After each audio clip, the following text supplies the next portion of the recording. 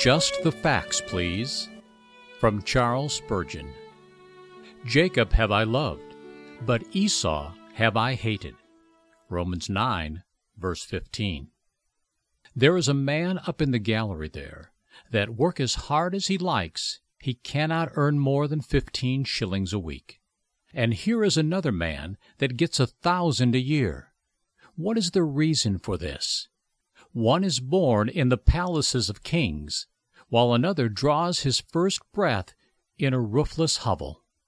What is the reason for this? God's providence. God puts one man in one position and another man in another. Here is a man whose head cannot hold two thoughts together. Do what you will with him. Here is another who can sit down and write a book and dive into the deepest of questions. What is the reason of it? God has done it. Do you not see the fact that God does not treat every man alike? He has made some eagles and some worms. Some He has made lions and some creeping lizards. He has made some men kings and some are born beggars. Some are born with gigantic minds and some on the verge of the idiot. Why is this? Do you murmur at God for it? No, you say it is a fact, and there is no good in murmuring. What is the use of kicking against facts? It is only kicking against the pricks with naked feet, and you hurt yourself and not them. Well, then, election is a positive fact. It is as clear as daylight that God does, in matters of religion, give to one man more than to another.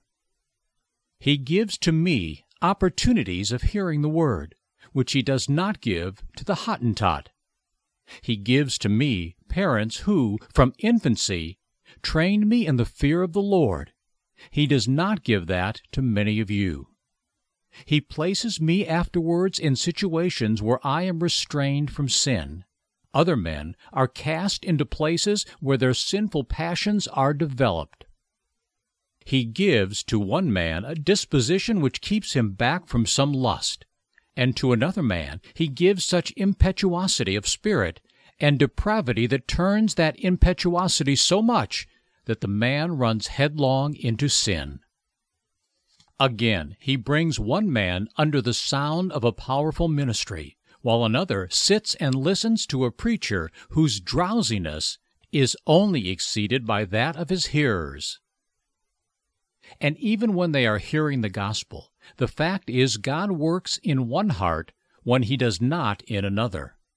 Though I believe to a degree the Spirit works in the hearts of all who hear the Word, so that they are all without excuse, yet I am sure He works in some so powerfully that they can no longer resist Him, but are constrained by His grace to cast themselves at His feet and confess Him Lord of all, while others resist that grace that comes into their hearts, and it does not act with the same irresistible force that it does in the other case, and they perish in their sins, deservedly and justly condemned. Are not these things facts? Does any man deny them? Can any man deny them? What is the use of kicking against facts? What, then, is the use of our discussing any longer? We had better believe it, since it is an undeniable truth. You may alter an opinion, but you cannot alter a fact.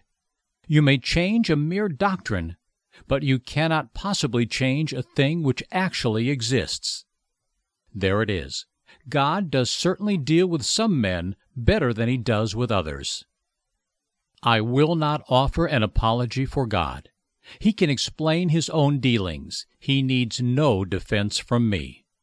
There stands the fact. Before you begin to argue upon the doctrine, just recollect that whatever you may think about it, you cannot alter it.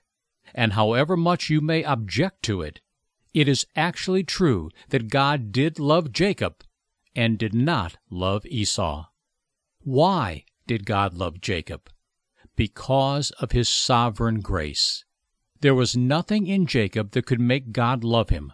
There was everything about him that might have made God hate him as much as he did Esau, and a great deal more. But it was because God was infinitely gracious that he loved Jacob, and because he was sovereign in his dispensation of this grace that he chose Jacob as the object of that love.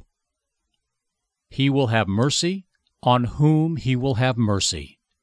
And rest assured, the only reason why any of us can hope to be saved in this, the sovereign grace of God. There is no reason why I should be saved, or why you should be saved, but God's own merciful heart and God's own omnipotent will.